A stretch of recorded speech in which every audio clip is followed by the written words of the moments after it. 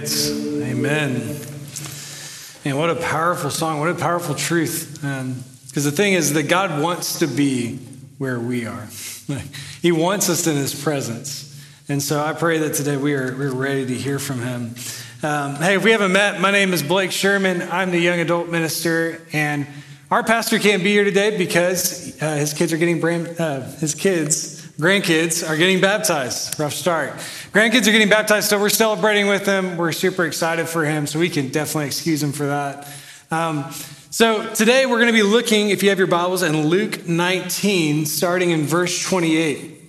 Now, if you've been following along with us the past couple of weeks, we've been in 1 Samuel. We've been looking at all these kings and how they're falling short of the call that God has placed on them. And here, we're going to turn now towards Easter. And you might be thinking, wait, this passage, this is Jesus' entry into Jerusalem. Don't we usually wait a little bit to get into that? Well, the way we're doing it is that next Sunday, you're going to be studying this in your life groups. And so we want you to be reflecting on this passage as you move into next week. So we're in Luke 19. And the thing that struck me about this passage is that it's this one moment that we look at every single year. And it's not even the Easter passage. Like every single year, pretty much the global church pauses and examines Jesus' entry into Jerusalem. Why? Why this moment? There's a really interesting book, if you're a business person, you can check it out. It's a business book called The Power of Moments. And what makes a certain moment more powerful than another? And why do we remember certain moments? They talk about something called the peak end rule. Psychologists have done a lot of study on this, and they developed something called the peak end rule. So let me use the case study from the book to explain what the peak end rule is. So say you go to Disney World, and you go to Disney World with your family, and I say, hey, I want you to rate every single hour on a scale of 1 to 10 for how much fun you're having. So as you go throughout your time at Disney World, at the end of every hour, I just want you to give it a rating from 1 to 10. So you wake up, 9 a.m., you're like cattle herding the kids out the door, trying to get there. You're on edge, but they're having fun. They're excited. You give that a 6. Then you get there. You write It's a Small World. You think the kids are having fun. They're actually not. You're not having fun. No one's having fun, but you're on the Small World, and you give it a 5. Then you go to Space Mountain and dopamine rush. You're pumped. The kids are pumped. Let's do it again. You give it a 10. Then you go get Disney park food. Now you spend a fortune. The kids are enjoying it, but they just lost their tuition money. It's a lot of fun. They gave it in the book a 7. I probably would have given it like a 3 or 4 personally. But so you give it a 7. Then you go wait in a line for 45 minutes in 100-degree heat. Your toddler's screaming at you because you didn't eat the expensive food that you just bought. You give that a 2. And then on the way out, you pause and you buy those Mickey Mouse ears and you take a picture together. Great moment. Let's give it an 8. Okay. So if we looked at that and we averaged out that day, we would say that day was probably about a 6.5. 6.5 out of 10 if we averaged it out. But psychologists say, actually, if you waited a couple of weeks, most people would rate that day a 9 out of 10. And the reason is because they remember the peak moment and the ending moment. They look at the Space Mountain moment and they say, that was a 10. And they go to the end moment and they say, that was an 8, so it was about a 9. Like that's just how our minds work. We start to filter things and we say the peak moment and the ending moment are really defining of how this moves. The reason I point that out is if you're reading the Gospels, you might think from our vantage point, why are we reading this passage? Like, why are we reading about a guy riding a donkey 2,000 years ago? Like, surely we should read something about, him feeding the 5,000 or raising Lazarus from the dead. That's pretty impressive. Those look like peak moments, but actually in the biblical narrative, this is the peak moment. I mean, we've been going through 1 Samuel, we've been seeing these kings fall short, and now we're seeing the true king, the Son of God, arrive to Jerusalem, and he's announcing, I have a right to the throne. It's a peak moment, and particularly when we take it with the end moment, which is the death and resurrection of Jesus, it tells us a lot about the gospel. So I'm ready to dig into it, and one of the interesting things about that book is they say there's 4 things that make up a great moment, and they have a cheesy acronym, but it's EPIC. So E, elevation, P, pride, I, insight, C, connection. And we're going to see all 4 of those elements in this passage. There's going to be elevation in the sense that it lifts you out of the mundane. Things are different. Something different's happening in this moment. There's pride, which means achievement. The disciples, they're going to experience some sense of achievement because they've been waiting for Jesus to say that he's the king, and now he's actually doing it, and they're excited. There's insight in that they're going to learn that Jesus is different than all the other kings. He's a different kind of king. And see, connection, there's the possibility that we can connect to something greater than ourselves if we have the eyes to see and the ears to hear. All right, you ready to dig in? So Luke 19, verse 28, and if you're a note taker, I'm basically going to be going in these three stages: revealed, response, and result. So what has been revealed to us from this passage? What should be our response to what's been revealed? And what's the result based on our response? Like, what's the consequence of our response? So I want you to place yourself in the passage. It's Passover.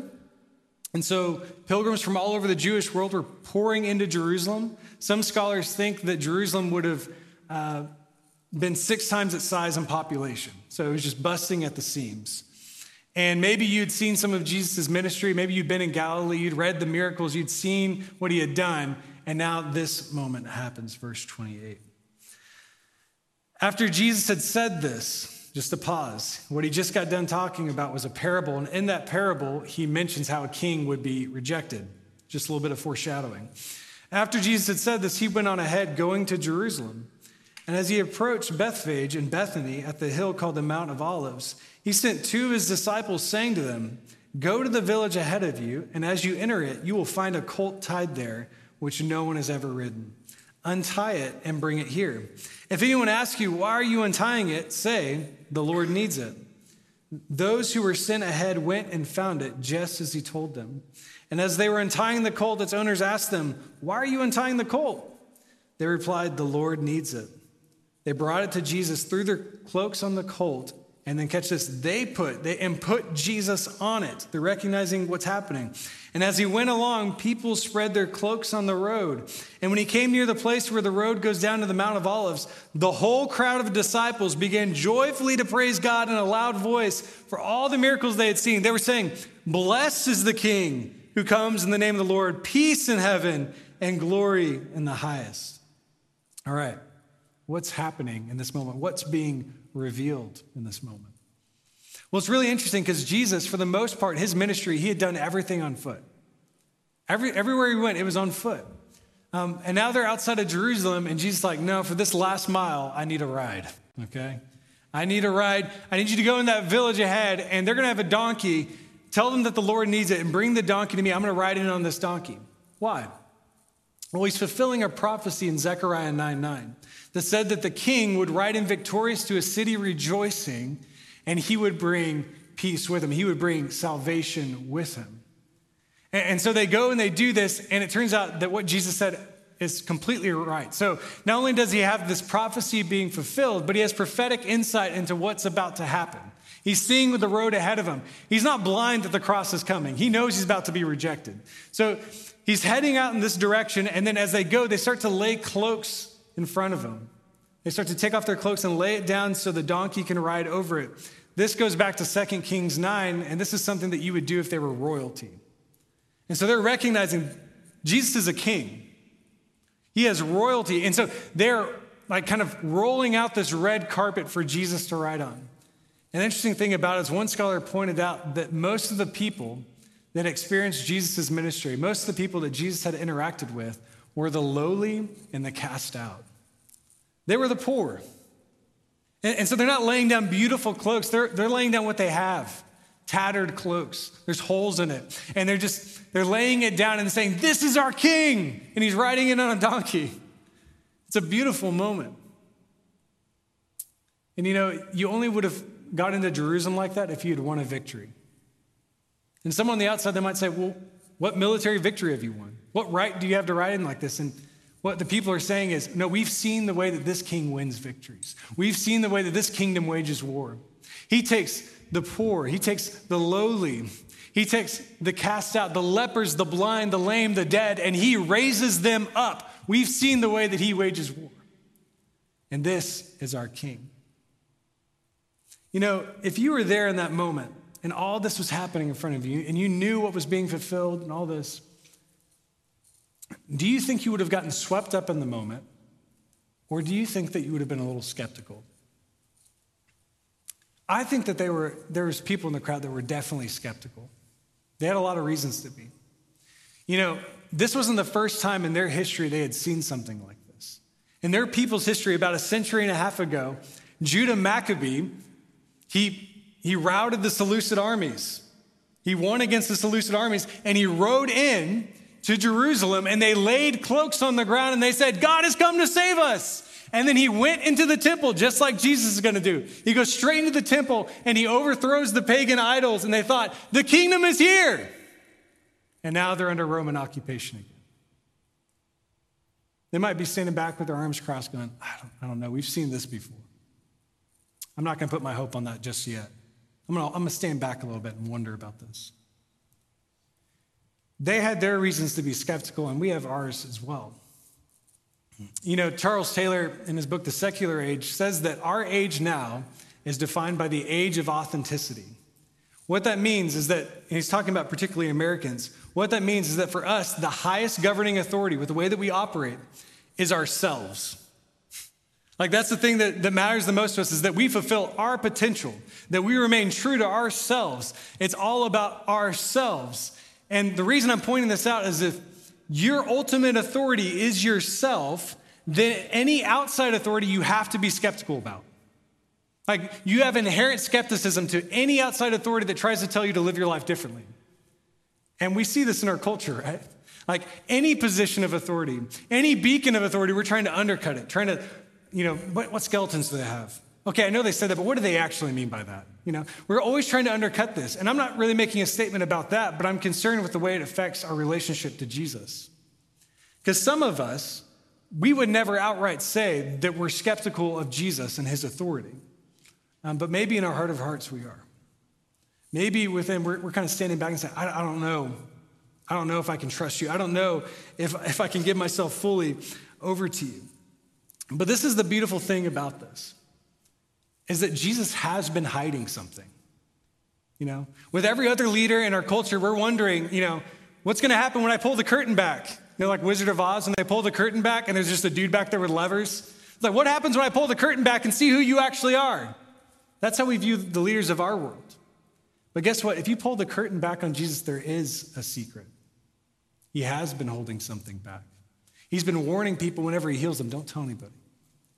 There's a theological term for this. They call it the messianic secret. The truth is, if you were to pull the curtain back on Jesus and find out who he actually is, to drag the skeletons out of the closet, what you would find is that he is actually the Messiah. He is the King of Kings. He is the one that we've been waiting for our entire lives. Like, this just blows my mind. If you were going to dig up dirt on Jesus, you know what you'd find? You'd find glory, honor, salvation. You would find the King of Kings, the one that holds all of reality together. The one that was there at the very beginning of the foundation of the earth. He was pushing everything together. He was speaking things into existence. This is our God. And he's riding in now on a donkey. This is being revealed to us. And because it's being revealed, you have to respond. You have to. It reminds me, whenever I was in high school, after I graduated high school, I went to England for a year. Took a gap year in England. And I was working with this minister, and he took me to a minister's conference. And we were sitting around this table, and all these pastors were kind of talking. They're all British. And if you don't know me, if I don't know you very well, I just don't talk a lot. I let you do the talking. So I was pretty quiet. They hadn't heard my accent. And something had just happened in America, and it was all over the news. I don't remember what it was, but they were pretty ticked off about it. So they were sitting there talking, and then one of the pastors just starts going off on Americans. He's like, typical Americans, and he's just talking about how Americans do this, and they're so selfish, and they do that and do this. And I'm just kind of letting him do his thing. And the whole time, the pastor that took me there is going, like trying to interject. And finally, he blurts out, Blake's American, And the guy in me is like, I'm so sorry. He's very apologetic, very kind. And what he's thinking in his head is, if I had known who you were, I wouldn't have done that. I'm sorry. If I had known that you were American, I wouldn't have talked like that. And here's the reality. I'm not trying to scare anyone here. because I don't think scare tactics really work. It's real. Because of the passage that you're reading now, and because you're hearing that Jesus is Messiah and he is King, and that is being revealed to you, you cannot say at the end of your life, if I had known that you were Messiah, I would have responded differently. If I had known that you were the King of Kings, I would have given everything to you. No, you know right now. You have to respond. You will never be able to say, I didn't know. That's the power of this moment, that Jesus is pulling back the curtain. He's saying, this is who I am. It's who I am. How are you going to respond? And we all respond, either with receiving him or rejecting him. Let's look at the way they responded. Verse 37, when he came near the place where the road goes down the Mount of Olives, the whole crowd of disciples began joyfully to praise God in loud voices for all the miracles they had seen. And they were saying, blessed is the King who comes in the name of the Lord. They're quoting a psalm. Peace in heaven and glory in the highest. Check out verse 39. Some of the Pharisees in the crowd said to Jesus, Teacher, rebuke your disciples. And Jesus says, I tell you, if they keep quiet, the stones will cry out. So powerful. What's happening in this moment is that the disciples, they see, it's been revealed, and they're responding in worship saying, this is the King, this is the King. And then there's some Pharisees in the crowd. And the Pharisees are in the crowd, and they don't want this to happen, but they know they can't control this crowd. Like they can't just go around and say, stop. They can't do that. It's a frenzy. And so instead of doing that, they appeal to the focus of the worship, and they go, hey, Jesus, teacher, rebuke your disciples. Tell them to calm down. This is getting out of hand. But notice the way they call him teacher when everyone around is shouting king. You know, there are those of us that when Jesus reveals who he is, we worship him, we glorify him. But there are those of us that have the faith of the Pharisees and we downplay him. You know, it's not outright rejection at this point. It's just downplaying who he actually is. They say, teacher, because you're a teacher, rebuke your students. It's getting out of hand. I'm okay with you going around Galilee and teaching a couple things, but don't come in here and claim authority. They're getting to a point, it's starting to get dangerous. Teacher, start to play this down a little bit. They're looking a little fanatical. Let's pull it back. Have you ever been around somebody and you just got like uneasy about how much they trusted God? Like they just had so much faith in God, you're just like, ugh, it makes me cringe a little bit. Am I the only one? Where you're around somebody and you think for a moment like they're just not being practical. Like they're not being realistic. They're looking like a fanatic. They need to pull it back. You know, the reason I say it is because I believe that there are so many people in the church today that have Pharisee-level faith, meaning that we're okay calling Jesus teacher but not king. We're okay with, yeah, Jesus, tell me your compassionate stories. Tell me your parables. Those are really good life lessons that I can kind of chew on, but don't come claiming authority over my life. Back up. I'm all for following Jesus, but don't claim authority over my life. I'm all following Jesus, but let's be practical. I'm all for following Jesus, but let's be realistic. I'm all for following Jesus, but don't quote scripture at me. Right? How are we going to respond to our King? Will we have that Pharisee level faith, or will we respond with worship? Unhinged worship, just embarrassing worship. Because that's what was happening. You know, the beautiful thing about this is that regardless of how you respond or I respond, Jesus says this. He says, if they keep quiet, even if I could get them to be quiet, the stones would still cry out. That's so powerful. What he's saying is, even if I get these disciples to stop proclaiming my name as king, even if every single person in this room never declares Jesus as king, the stones would still cry out. What he's saying is, I was there at the beginning. I formed creation. And just like I formed creation, at the end of creation, it doesn't matter. The stones will still cry out. I will always be king, regardless of what anyone says. You can deny reality, you can deny truth, but one day reality and truth will come crashing down on you. That's what's so powerful. You know, A.W. Tozer he had this great line, and he was talking about people that believe they could be independent of God, that they could be defiant of God and live their own lives. And this is what he says. He said, man, in the plan of God, has been granted considerable say.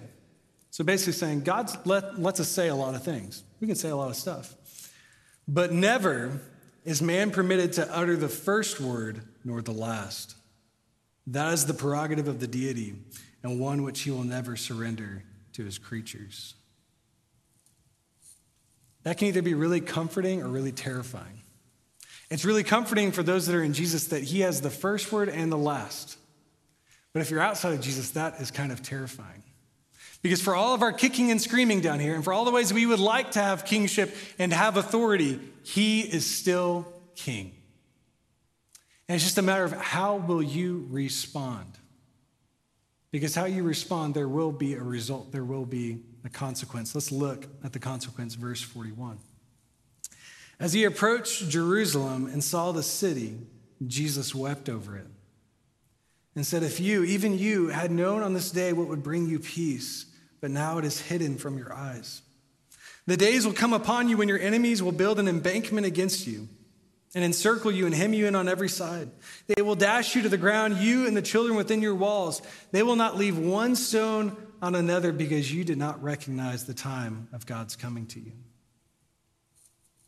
It's a really powerful moment. Jesus has this great triumphant entry. He's riding in, and then he sees Jerusalem, and he breaks down and starts weeping because of the judgment that's going to come upon them for rejecting him. He knows that he's going to make his way into the city and that they're going to reject him and they're going to crucify him. He, the one that could bring salvation and peace, they crucify. So he weeps.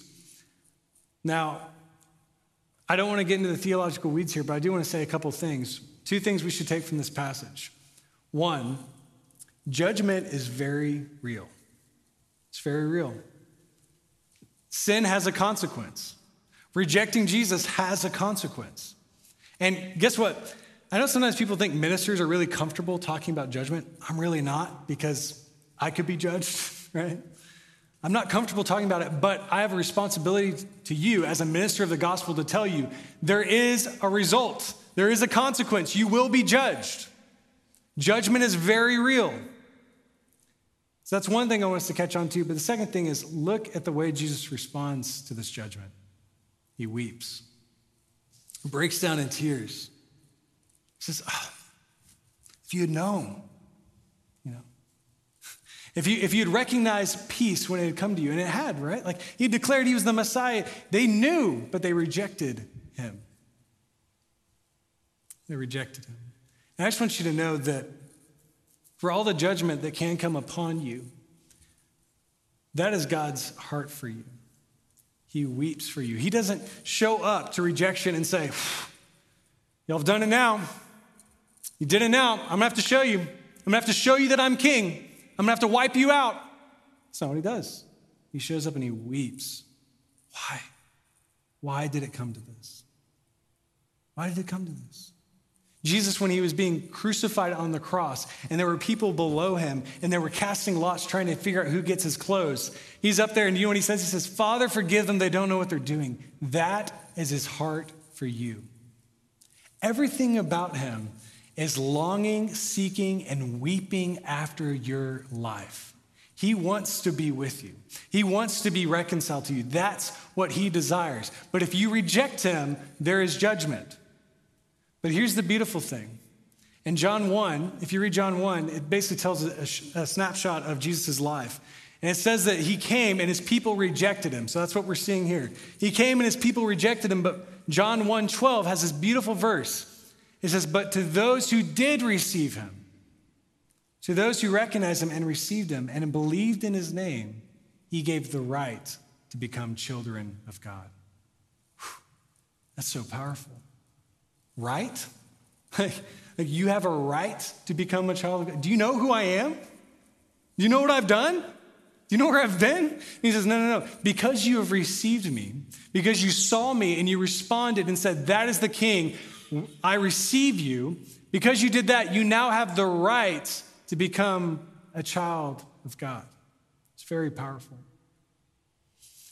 And it's one of those things that whenever you're reading this passage, I remember when I was looking at the text, there's part of me that's like, oh, I don't want to end like that. Like, why does Jesus end with this like sour note? And I was thinking about back in the day when I was a junior in high school and I attended this church. We had Chi Alpha, which is our D-Now weekend. And it was the night of worship, and I was actually over here in this area somewhere. And it was just a powerful night of worship. Dutton was playing. So Shane, shout out to Shane, plays lead guitar. He was in Dutton. So Dutton was playing, and it was just a powerful night. And it was one of those nights in high school where everyone's just in tears and like, everything's going to be different, And everyone's just so emotional and like, we're like, God, we're going to change our school, all this stuff. So we're over there, we're held together. Juniors are all praying together. And I remember one of the leaders came over, and we thought, okay, here comes the leader to be like, this is awesome, guys, something like that. But he came over and he prayed a prayer like this. He was like, God, I thank you for what you did in this place tonight. But God, I also know that a lot of these kids, they're going to leave and walk out those doors, and nothing's going to change. So would you just keep them close to you? Would you press on them? Would you not have them abandon you? And then he walked away. And of course, like all of us as juniors, and like we know everything. And so we're like, oh, like, how dare he? Like, we had this beautiful moment. God was moving powerfully, and he shows up and basically says, some of y'all are going to walk away, and then leaves. Like, why do that? Why ruin such a good moment? And what he was doing is he was giving us a heavy dose of reality. Because you know what? He was right. A lot of us, we walked out those doors, these very doors, and we walked away from Jesus, rejected Jesus. But underlying that was an invitation to us. Basically what he's saying is, there will be some of you that will reject him. But I'm praying that some of you receive him and follow him to the fullest. And I think that's what Jesus is doing here in this moment. He's saying, look, this whole city might reject me, but will you receive me? Will you respond to me? Will you declare me as king of your life? And I don't know your life. God knows your life. He knows the things that you've been through. He knows the things that you've done. He knows all the ways that you've rejected him. But he still invites you, hey, you can receive me. You can know me. You can have the right to become a child of God. So what we're going to do now is we're going to respond in worship. And I just have two things. One, if you don't know Jesus, you've never declared him as king or savior, or maybe you feel like you've gone astray, you rejected him, and you don't know how he feels about you, I would love to talk with you. I would love to pray with you. And guess what? God longs to talk with you more than I do. He longs to be reconciled to you more than I wish it, And that's just crazy to me. That's his heart for you.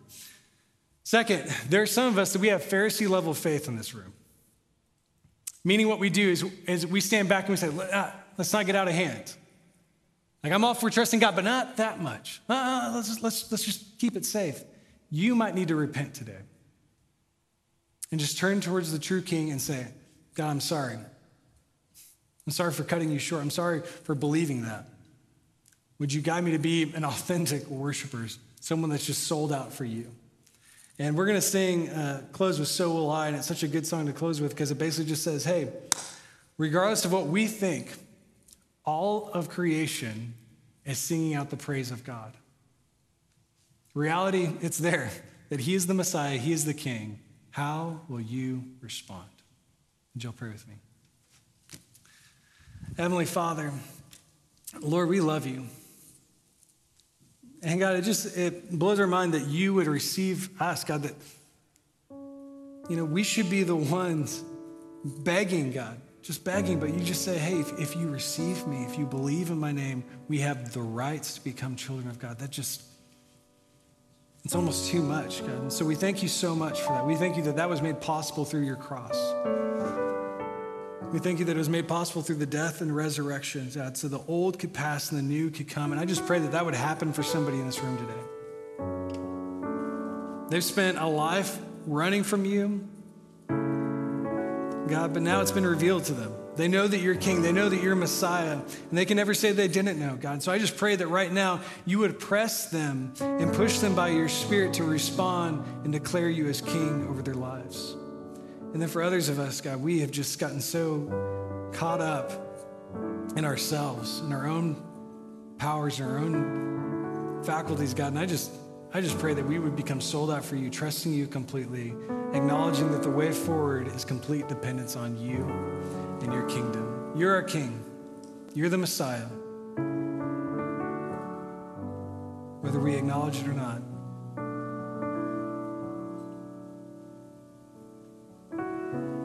Help us to respond the way that you desire. In your name we pray. Amen.